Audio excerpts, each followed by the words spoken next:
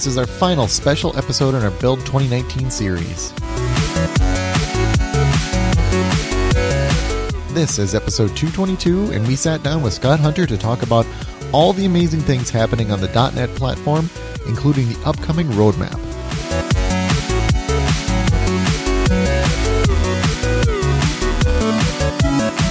Raygun gives you complete visibility on errors, crashes, and performance problems affecting your end users.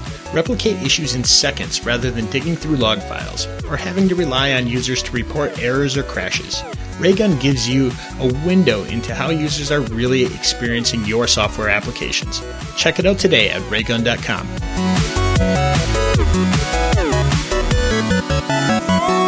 So we're now talking to Scott Hunter, Director of Program Management for the .NET team, and one of our favorite recurring guests. How's it going, Scott? It's going great.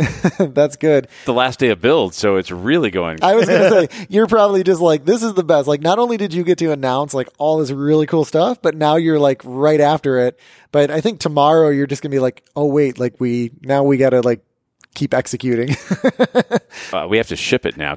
Not only did we announce stuff, we actually announced the ship dates for everything as well. So it's, right. It's like promises have been made. Now the promises have been made. We have the .NET Virtual Conference, .NET Conf, September 23rd. Okay, and that's also the release date of .NET Core 3. I was wondering because we were talking to some other people earlier, and I said, when is .NET Core 3 coming out? And they're like, September, and I'm like, that's like oddly specific. So now it makes sense why that date is there. So yeah, let's start sort of from the beginning here on .NET Core 3, because that was announced here. So what's the deal with .NET Core 3? Yeah, so we announced .NET Core 3 last year here. Okay. And if you look at .NET Core, it was kind of, we took all the learnings from .NET Framework that we learned over the years and said, let's go build a newer version of .NET that learns from this. So fully open source, cross-platform, command line. All being supported side by side, high performance. Those are kind of like the 5 or 6 key tenets that we had as we built .NET Core.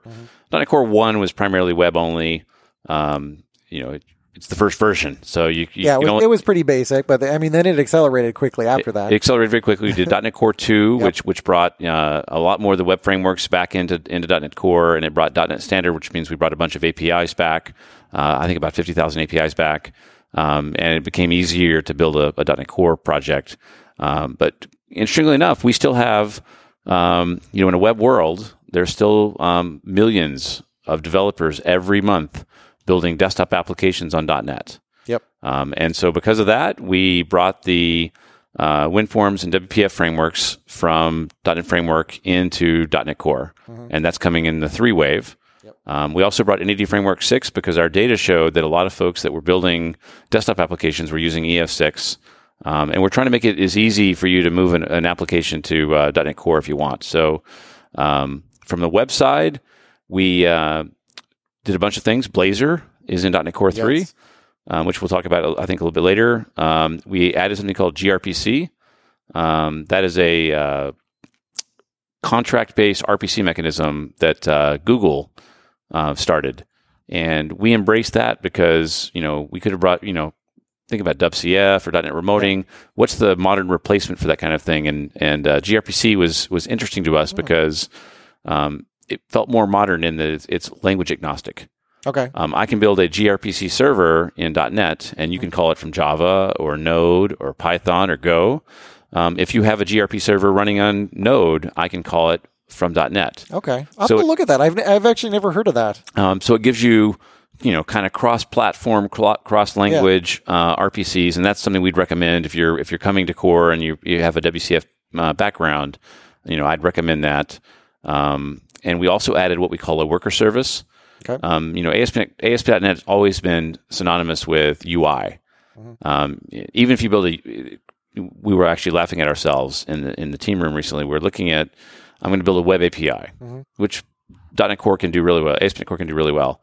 And there's a line inside of the code to boot that up called use MVC. Yeah.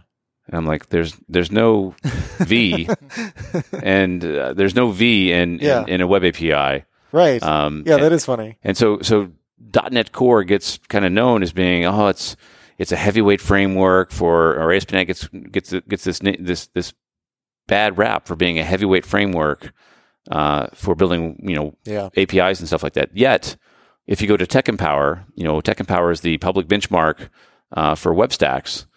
We are consistently in the top 10, if not top 5, in the plain text and the fortunes. Right. So I'm not really heavyweight, but there's this perception. And so we're building this new worker service, and that is a long-running process kind of service. You might host that in Kubernetes or something like that. And you get all the benefits of all the tech that we built for ASP.NET Core. So you get configuration, you're going to get dependency injection, you're going to get logging, all built in to the stack, but you can use that for a long-running service. So imagine you've got something pulling from a queue would be an example of that. Right. And we have another feature that we're making a big deal about in ASP.NET Core 3, which is called endpoint routing. And this kind of gets to that heavyweight thing that I was talking about before. You've actually been able to do this in almost all the way back to ASP.NET Core 1, but we're going to make a bigger deal of it. And this is when we've all seen the Node.js Hello World. Yeah. Where you write like 6 lines of code. Well, and I think, when you're talking about like people think it's heavyweight, I think that's where it comes from. It comes from the Hello World. Yes. Which is funny because like once you spend one day writing a little bit of code, like then they get to the equal point, right? Well, it's even faster than that. So take the Node.js app, do Hello World. That's amazing. That's cool. Yeah. Then add Express. Yeah. Oh, I know. And once you've added Express, wow. It's actually got the same number of lines of code that an MVC project has. Yeah. But I think we did overdo the MVC. Web API shouldn't require MVC, and there are some cases where I thought that was a little weird. Yeah. We actually didn't mean to call it MVC in ASP.NET Core. It was just supposed to be ASP.NET Core, but the community kind of just said it, and it kind of stuck. But endpoint routing lets you basically just make a URL and make the parameters that would match to that URL. And when a request comes into that, we'll just route it right to the C# code you wrote. So if you, that's cool. So that is like sort of like Express routing. It is. Okay. So it gives you kind of what Node, Hello World plus Express together kind of combined. And one of the demos I did on Monday was we actually had an app that called that, and then it blasted out to SignalR to a bunch of websites. But I was able to write the entire web API in one file. Okay. That's nice. There's no controller folder. There's no nothing. And you're going to see us make a bigger deal of that moving forward, that you can get right to code if you just want to have code. I have to say, I am genuinely excited about that because, I'm sort of in like my personal life, I'm just like a hobbyist in writing these things. And it was always so much ceremony and like .NET. And now in the enterprise world, I mean, it always made sense. Like I need to have like these structures in place because I have to manage this big thing. So now I like that you can sort of start from that place, but then you have this path going forward. Cause I think where Node, and we'll probably get some hate mail over this, but I think where like Node falls down is kind of where you were saying, like you bring in Express and now it's like, oh, I want to build this enterprise application. Like to me, it gets really ugly really quick. Whereas .NET really has, or ASP.NET, I should say, really has like a clear, it has like a clear story whenever you do add all that complexity. Yeah, I think we came from the other side first, right? And now we're coming to the other side, the smaller side. Yep. I think it's good to have both, and we're going to have both. Exactly. And hopefully, if you build this app like I was describing, you don't see a lot of ASP.NET-isms in it. As I said, we demoed this. It was probably a 30-line program, but it gives you all the power of, as you said, Express plus Node. And our job is basically to give developers choices. Okay. Did you demo it in Visual Studio or VS Code? I demoed it in Visual Studio for that demo, but it works just fine in Visual Studio Code as well. So I'm just curious what that looks like. Brady actually wrote it for me, and Brady wrote it in Visual Studio Code on a Mac. Okay. Yeah. So did he tell you? Because we were recording a podcast with him, and he kept like pausing during the podcast because you were like sending him messages, and he's like, "Oh yeah, Scott wants to do this crazy build thing," and I left it all in the episode, so you can go back and listen to all of it. Where he keeps like he's like, "What was that question again?" And there was like a 10-minute period. It was hilarious. I kept it all in because I thought it was hilarious. Well, I think that's how I ended up being here because he's like I'm like I haven't seen those guys in a while. I want to get back on that show. So exactly. So we really appreciate it. We always like talking to you. But yeah, he built it on VS Code on a Mac, and then I demoed it with Visual Studio on a Windows box. And that's the cool thing about .NET Core is, we support all these. You can switch in and out of IDEs and switch in and out of operating systems, and it's all cool. But those are the mega features that are coming in .NET Core 3. And it said .NET Core 3 will ship in September, around September 23rd. And that'll be the what we call a GA release. And then in November, we'll have what we call our long-term support, our LTS build. So basically, we'll ship the GA, let it bake for about 2 months, see what bugs come through that we missed, and then we'll lock it in and say it's long-term support, and we'll then start working on 5. Okay. Yeah. So what's the story around 5? Because it sounds like this is a pretty big task that's it's going to take for Microsoft to get this completed. Yeah. So the idea behind 5 was, if you look at .NET, it's sort of fragmented in that we had .NET Framework. And then in about 2016, we shipped .NET Core. And at the same time, right around that same time, I think we bought Xamarin as well. And Xamarin is built on top of Mono. Yep. Because they needed a runtime a .NET runtime that can run on iOS and Android.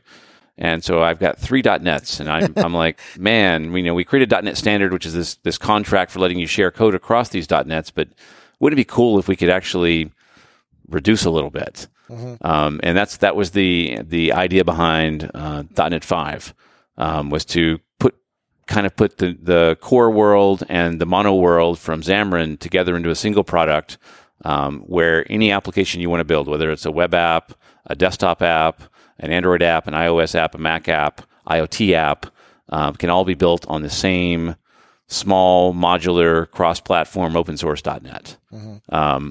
And it was a fun journey as we were planning this. We actually, I'll tell you something that we did, but we tried really hard not to say at Build. Internally, we called this one.NET. Mm-hmm. Because it was we have like one Microsoft, and we use one all the time internally. I didn't want to make I knew if I said it at Build, I would make it a brand. Yeah, and I don't want the brand, no. So I purposely didn't say it. Right. But you might ask, Carl, we're at .NET Core 3, and we're going to go to 5. Well, to me, I quickly came to what I'm assuming is the right answer is, we have to bring together Mono, full framework, and Core. A lot of people are doing Core, so they're like 3 to 5. That's a gap. It's kind of like Windows 9. Where is it? But we're on 4.7 or 4.8x on full framework. Yeah. So the next logical one from there is 5. So far, this is tested really well. Everybody I talk to says the same thing that you do, which means we're actually doing the right thing. I didn't think of it. I mean, to be fair, because we recorded a podcast before this, and Carl figured it out, and I'm like, oh. So I was not smart enough to figure it out. Because here's where we're going to land. We're going to have .NET Core 4. Yeah. And .NET Framework 4.8. That seems confusing to me. Yeah. Two versions. Wait, hold on. There's not going to be a .NET Core 4, is there? No, we're going to skip 4. Right. Okay. I wanted to make sure. Okay. But if we had not, if we had not gone to 5. Okay. So the purpose of 5 was, number one, to be bigger than 4.8 and to be bigger than Core 3.0. Yep. We want to make it very clear to customers that the way we think of .NET is, if you're building a brand new application, it should be built on Core. If you have existing applications, and I say this, and I know that my blog post is got piles of comments that I've not had a chance to go read yet because I've just been doing Build. Existing apps can stay on .NET Framework. In fact, we would tell people, in most cases, it does not make sense to port an application just for the sake of porting an application. If you have an app running on .NET Framework that you've been working on for the last 5 or 10 years, you're probably best to leave it there. Yeah. You only need a port if you want to go do something new, like go to Linux, or go to containers. I make smaller containers. You can do Windows containers with .NET Framework. But there's really no, rush to go move. I need to move all my assets. No, you don't have to move all your assets. Right. Well, you're going to discontinue .NET Framework. No, we're not going to discontinue .NET Framework. In fact, Visual Studio is built on .NET Framework. Much of Azure is built on .NET Framework. Yeah. Much of Office 365 is built on .NET Framework. And those apps are going to stay on .NET Framework. Yeah, we have the same problem everybody else has. It just comes to a point where, Scott, why aren't you adding more stuff to .NET Framework? Well, .NET Framework, basically because it's part of Windows, gets blasted to 1.1 billion machines. Mm-hmm. So imagine I make a bug, And 3 weeks from now, it's on a 1.1 billion machines. It just doesn't work. And when I talk to most customers, I'm like this actually happened to us last February. We made a update to SQL Client to support a new feature, and it broke SQL Client. And luckily, Windows Update is set up in a way now that we can actually identify once we see a problem. Windows Update rolls out kind of slowly and then gets faster. We caught it really early and were able to stop it. But that just shows you the damage that can be done by having a bug that starts getting populated on over 1 billion machines. Eek, crazy. But now you can sort of use side by side, right? I mean, so that was another piece of the core world was we'd seen this problem for time and time again, and so we wanted to go fully side by side.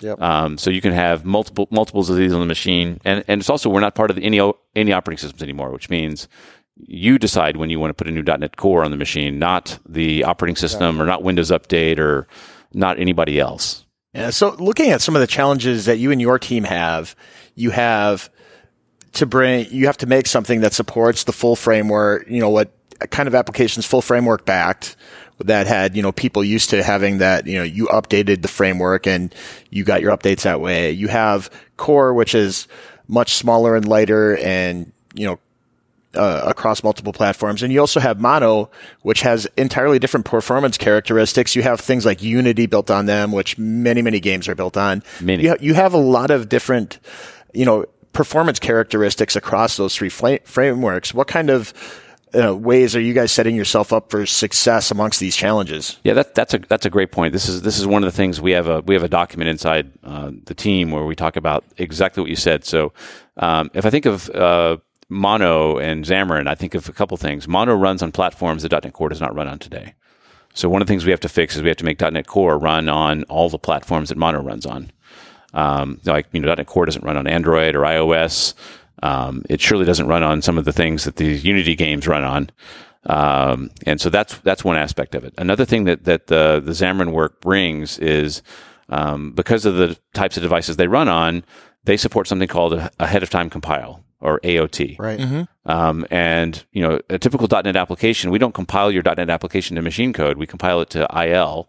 And then when you launch the application, we have a jitter, just-in-time compiler that kind of boots up and takes the IL and converts it to machine language for the platform you're running on. Right, because you can't JIT on the iPhone, right? Right. So many platforms, not just them, but even some IoT folks don't want you to actually make code on the fly for security purposes.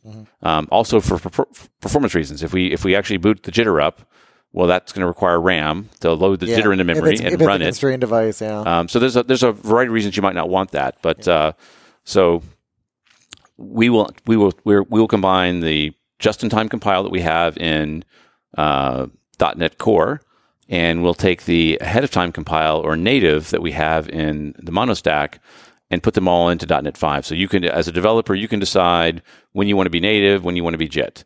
So what's the difference between the AOT stuff from Mono and like .NET Native?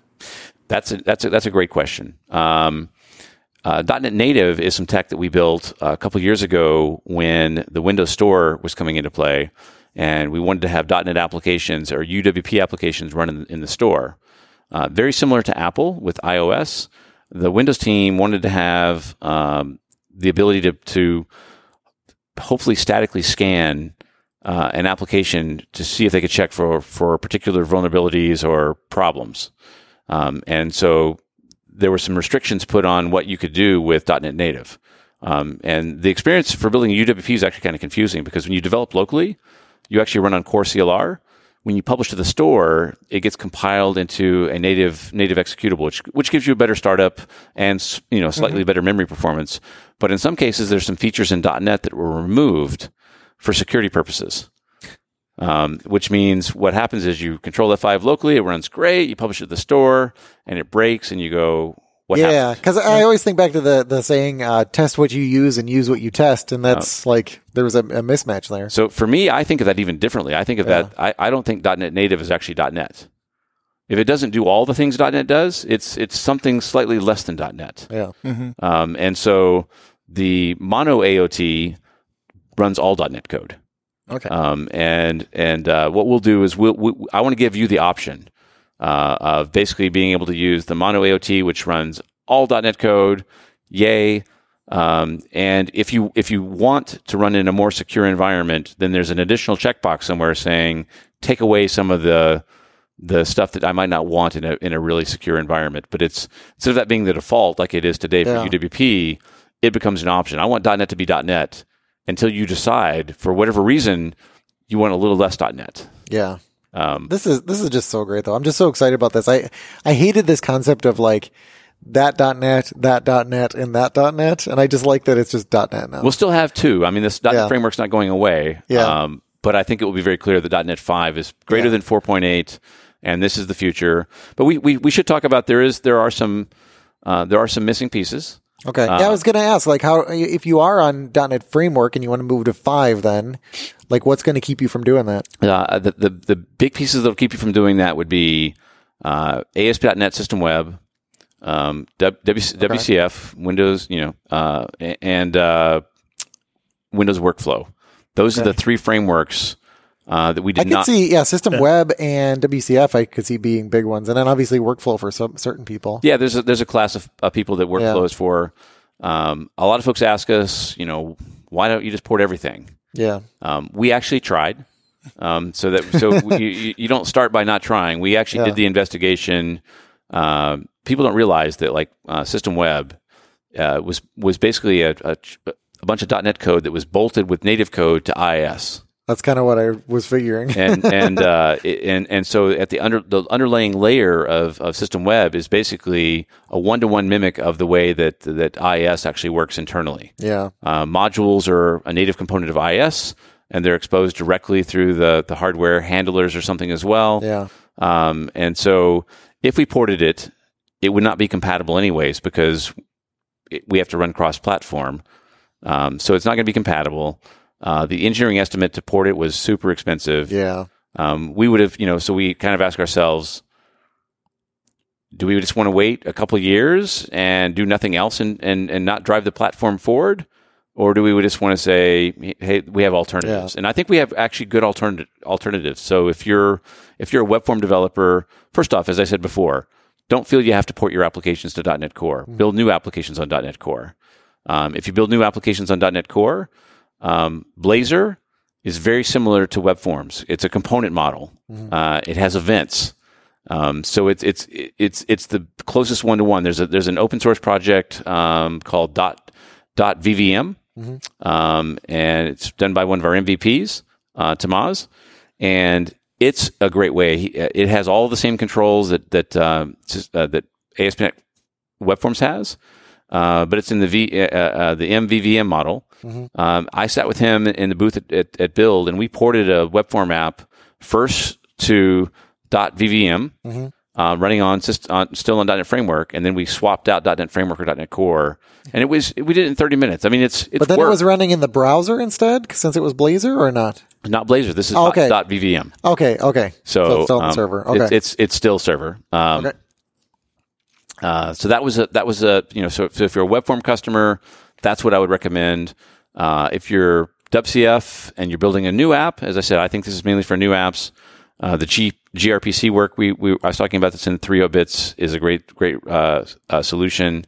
We might have another solution there as well. I'll talk about workflow and then we can jump back. Mm-hmm. For Windows Workflow, Dustin, who worked on it at Microsoft, he just went and grabbed the reference source code.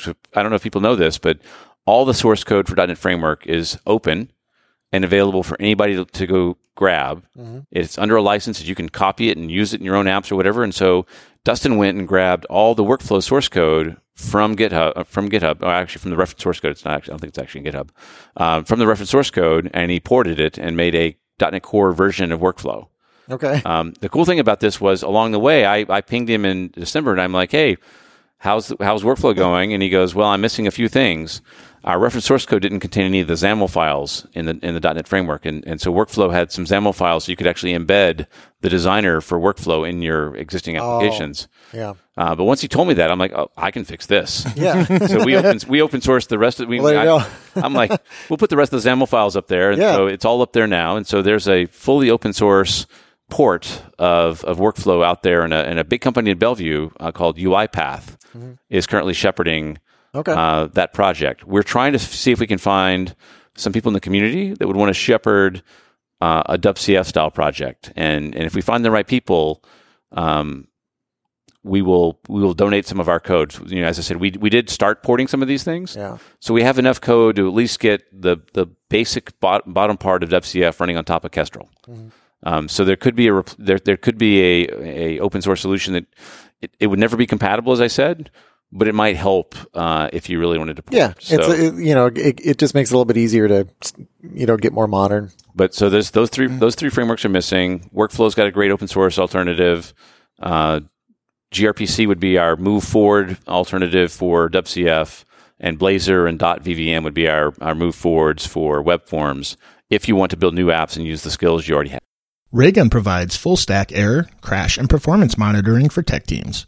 Whether you're a software engineer looking to diagnose and resolve issues with greater speed and accuracy, or you're just concerned you're losing customers to poor quality online experiences, Raygun can provide you with the answers.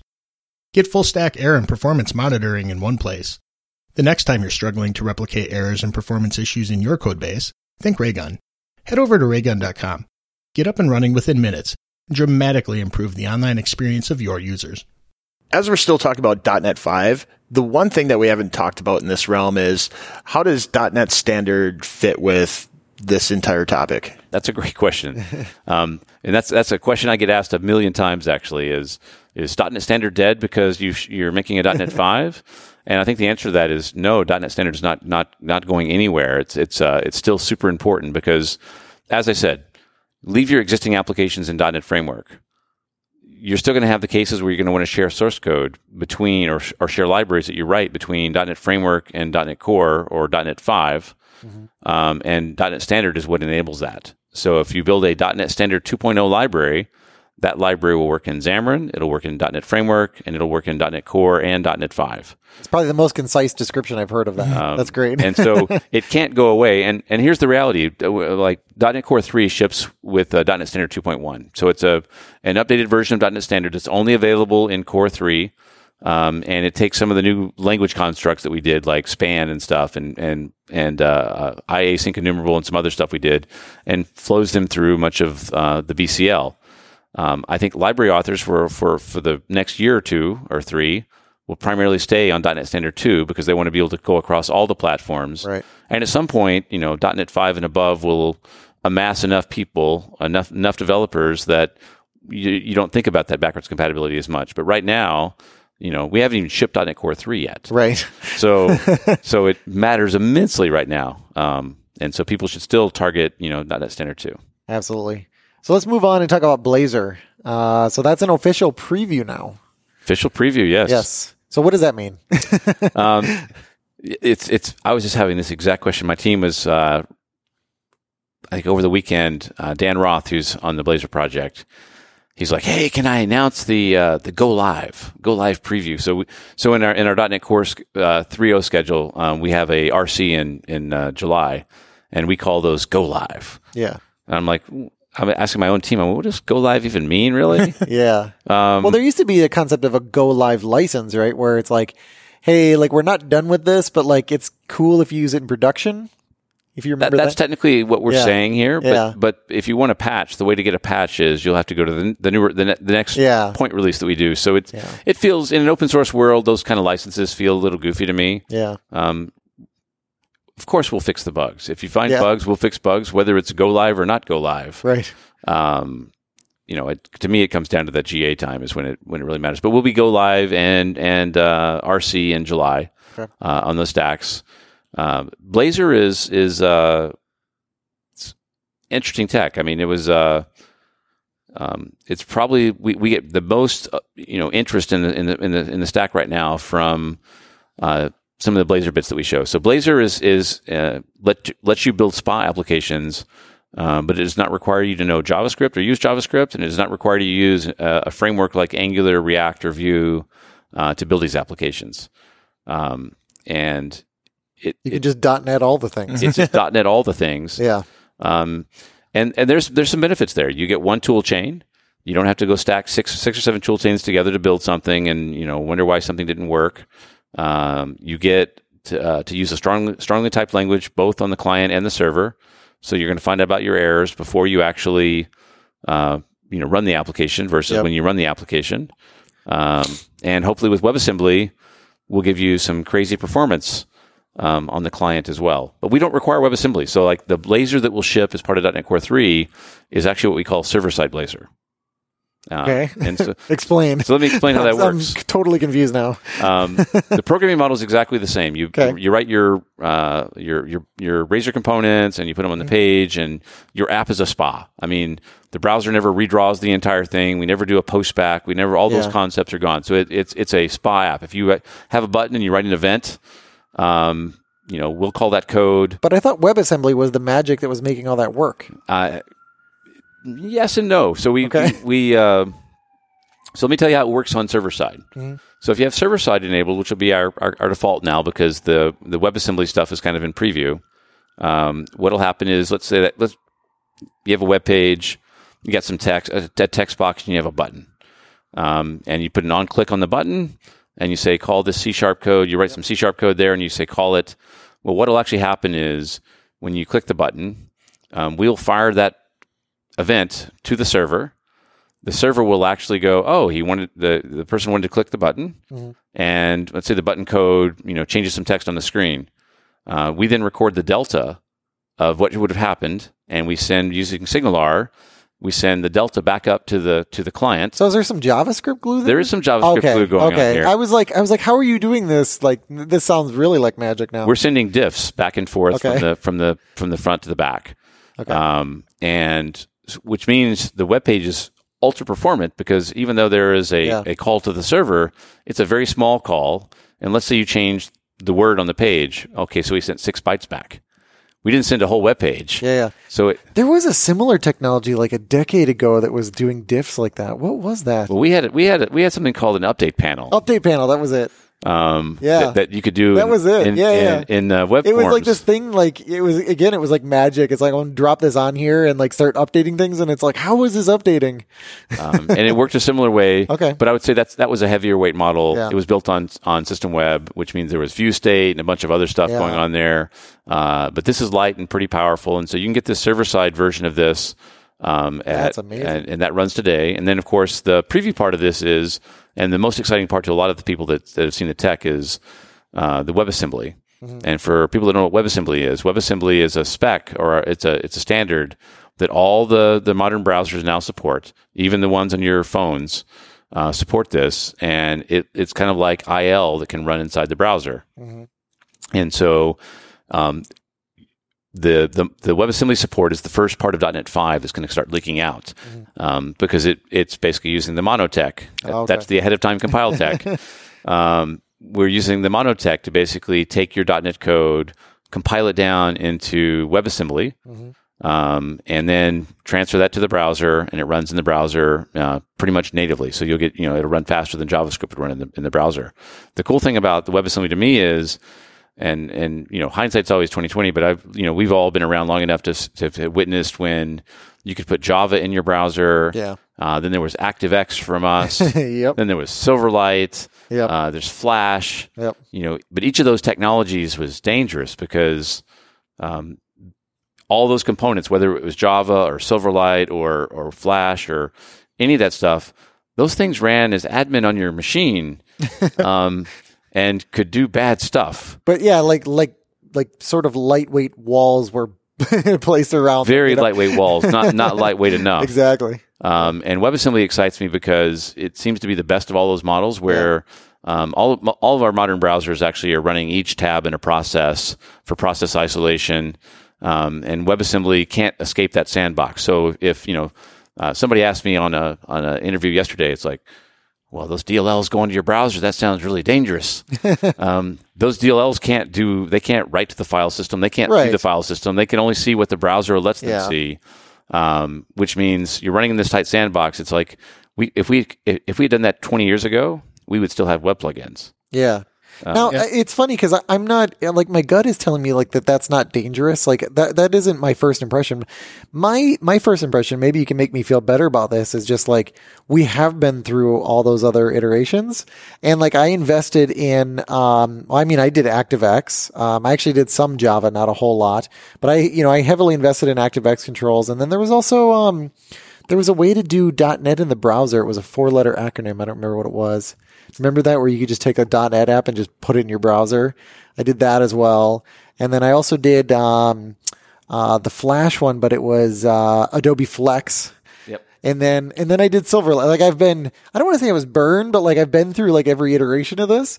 And it's like before I like really invest in Blazor and just sort of commit myself to it, like is it going to stick around? Like I know that's like a mean question, but that's just the thing that I worry about, is in like 3 years to be like, that was like a really bad idea. I've not seen any areas of bad idea here. First off, as remember Blazor can run server side anyway. So whether WebAssembly is there or not, there's a Blazor story. Yeah. So you don't have to worry about the WebAssembly part of it. But I do think the WebAssembly tech will stick around, and I think it's going to stick around for this reason. The browser seems to be the best way to move apps around devices today. Most of us run apps in our browsers. And WebAssembly says you don't have to write in JavaScript to be in the browser. Right. I can write in C++, I can write in Go, I can write in Python, I can write in Java, I can write in .NET. Mm-hmm. So I think if the browser becomes the synonymous thing to run your apps in, then I think we don't want to just limit it to one language and one style. And so I think WebAssembly, I think Autodesk showed AutoCAD running in a browser. Okay. And that's a C++ app that they, I think, ported to WebAssembly and got Autodesk in a browser. And just think about how powerful that is. I mean, Autodesk works on an iPad. Right. Well, the interesting thing, like as we talk about WebAssembly, is last week Jason and I ran across this news article on Mozilla.org talking about a new standardization around WebAssembly. It's early days in it, but it's trying to get WebAssembly running outside of browser contexts. Yep. That would not surprise me as well. Once again, as soon as you do that, you have this runnable thing that runs in a sandbox that can run anywhere. Google is actually Google's actually released a couple of WebAssembly based applications for Chromebooks. So some of the Chromebooks, some of the apps on them are actually browser apps. Yeah, that opens up a lot. And then even like ARM machines and all of that is really, I think that's really interesting. Like Windows on ARM. But I can't think of the name of it, but I'm pretty sure it was the Google one was a doodle program where you could actually paint on the screen with your finger and stuff like that. And it was actually a WebAssembly app. So even Google is dipping their toes into that. So I think the biggest difference from like history, well, first of all, we've learned from all of that. And then second of all, instead of like one company saying like, whether it's Adobe or whether it's, Microsoft, like saying like, hey, we are the ones like giving you this way to do this thing. Now it seems like everybody's just like, this is the path forward. Yeah. So that is like a huge difference. Well, there's a standards committee on WebAssembly and all the companies are represented in it. It runs in all the browsers. So it does feel like it's more of the open collaborative versus, as you said, this company versus that company that we kind of saw in the past. And I think the security aspect of it, to me, is the most important part. It's like, wow, I can get the language of my choice running in the browser and not worry about, having it be a security issue for doing that. And remember, the sandbox exists because we are running JavaScript in our browsers today. Right. The sandbox was meant to keep the JavaScript from getting out of your browser and doing something bad. And it was also meant... It's battle tested. It was also meant to also... For browser bugs too, to make sure that a bug in a browser was not going to leak out of the process and do bad stuff to your machine. So I feel a lot better about it now. Yeah, it also seems like a great opportunity to pair with other technologies like PWAs to have people who they just want an app at the end of the day, and they don't want to do all the JavaScripty or webby things because they do have that app background to them, but they want to have the broader reach. Yeah, that's exactly what I think. I think this tech is going to make it very easy for people to take their existing skills, apply them to the web, as you said, without having to go learn another language, and they get the broad reach of the browser. That's a powerful performance, broad reach of browser. Use the skills that I know. That's because going from building, let's say, a WinForm application to learning a CSS framework, JavaScript framework, JavaScript, Webpack, and the variety of other technologies you're going to chain together to do linting and everything else, that can be scary. Yeah. And for us, we're one of the things we always try to say when we talk about Blazor and WebAssembly and stuff like that is we're not trying to replace JavaScript. That is not the job of my team at all. My team is just to say, I want you to be able to use the skills you have to do more cool stuff. Absolutely. So when is .NET 5 scheduled then? So that'll ship in November of 2020. So something else we announced at Build is, we not only do we announce the 3.0 dates, but we announced the 5, 6, 7, 8, and probably I think we. What's in .NET Framework 9? I have no idea. But we have the date for it. We have the date for it. Quantum. That's actually about the right time. Quantum, you're probably about right. I think we're 5 to 10 years away from Quantum. We need to mark this on the calendar, Jason. Yeah, exactly. We should actually mark it on the calendar to see if Jason actually predicted when Quantum's going to be a thing. Probably. But we're going to go to an annual cadence. And so .NET 5 will ship in 2020. Yep. .NET 6 will ship in 2021, November every year. And then every other year will be an LTS. So 5.0 will not be an LTS. It will not be a long-term support, which means you'll have to stay on the latest version of 5 to get support. 6 will come out as an LTS. Then 7 will be a non-LTS. And we're not the first tech stack to do this. Node.js works this way. Ubuntu works this way. We're actually kind of following a pattern that other makes sense. Other things have, but it makes it clear to our customers like when is support for this going to end? Yep. Well, since I can predict the future, it's very easy to see when it's going to end. It's simple and predictable. Yeah, that's what we want to do. So.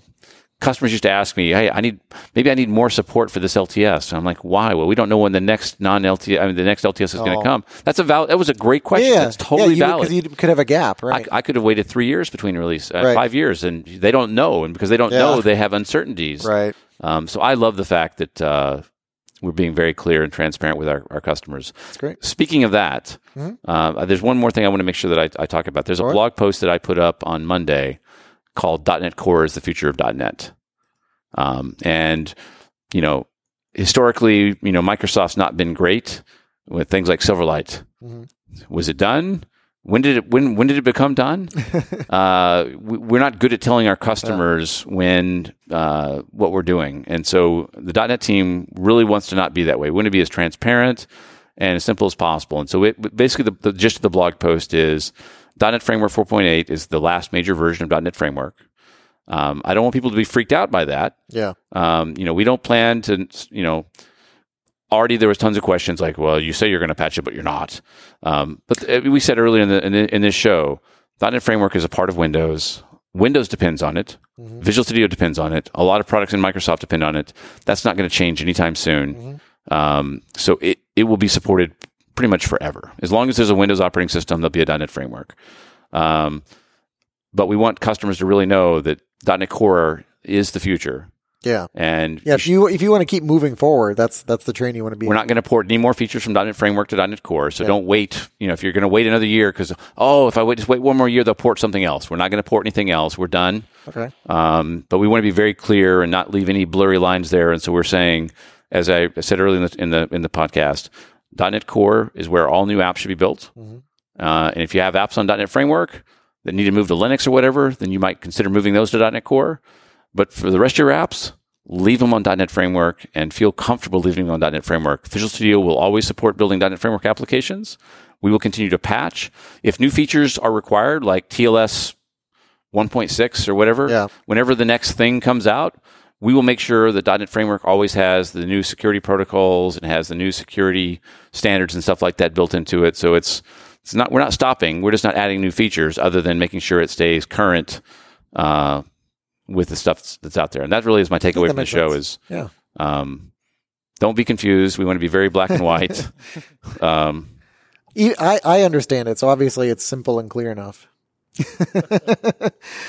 Perfect. Okay. Anything else you wanted to ask, Carl? No. Is there anything that we forgot to talk about today? we got the big stuff. I know. I was going to say. I think we covered. I think we covered all the big stuff. So where can people find you? I'm on Twitter at CoolCSH.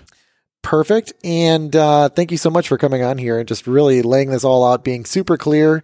And congratulations on all the amazing work too. Like this is super exciting to see all this stuff converge. Yeah. Thank you very much. And I think for this show we're good, but we also announced ML.net, which is our machine learning library for .NET. It went 1.0 this week at Build. Perfect. We had an episode on that like 6 months ago.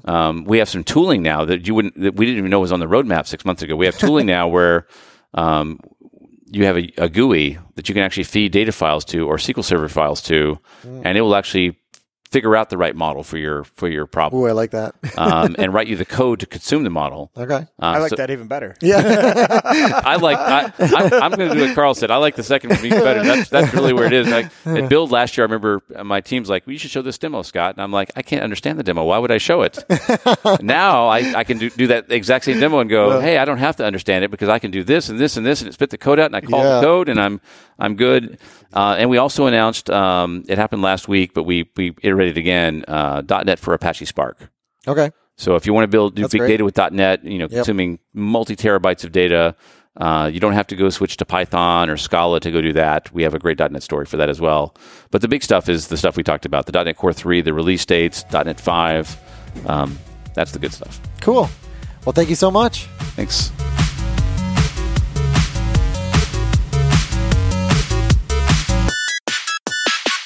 Okay. And we're looking good. Yeah, we are recording. The levels are amazing. The levels are Oh, so my good. God. They're so good. I love the screen in here. I love how when I talk, It's the mesmerizing. ring gets brighter. It's not just on and off. It just like pulses in.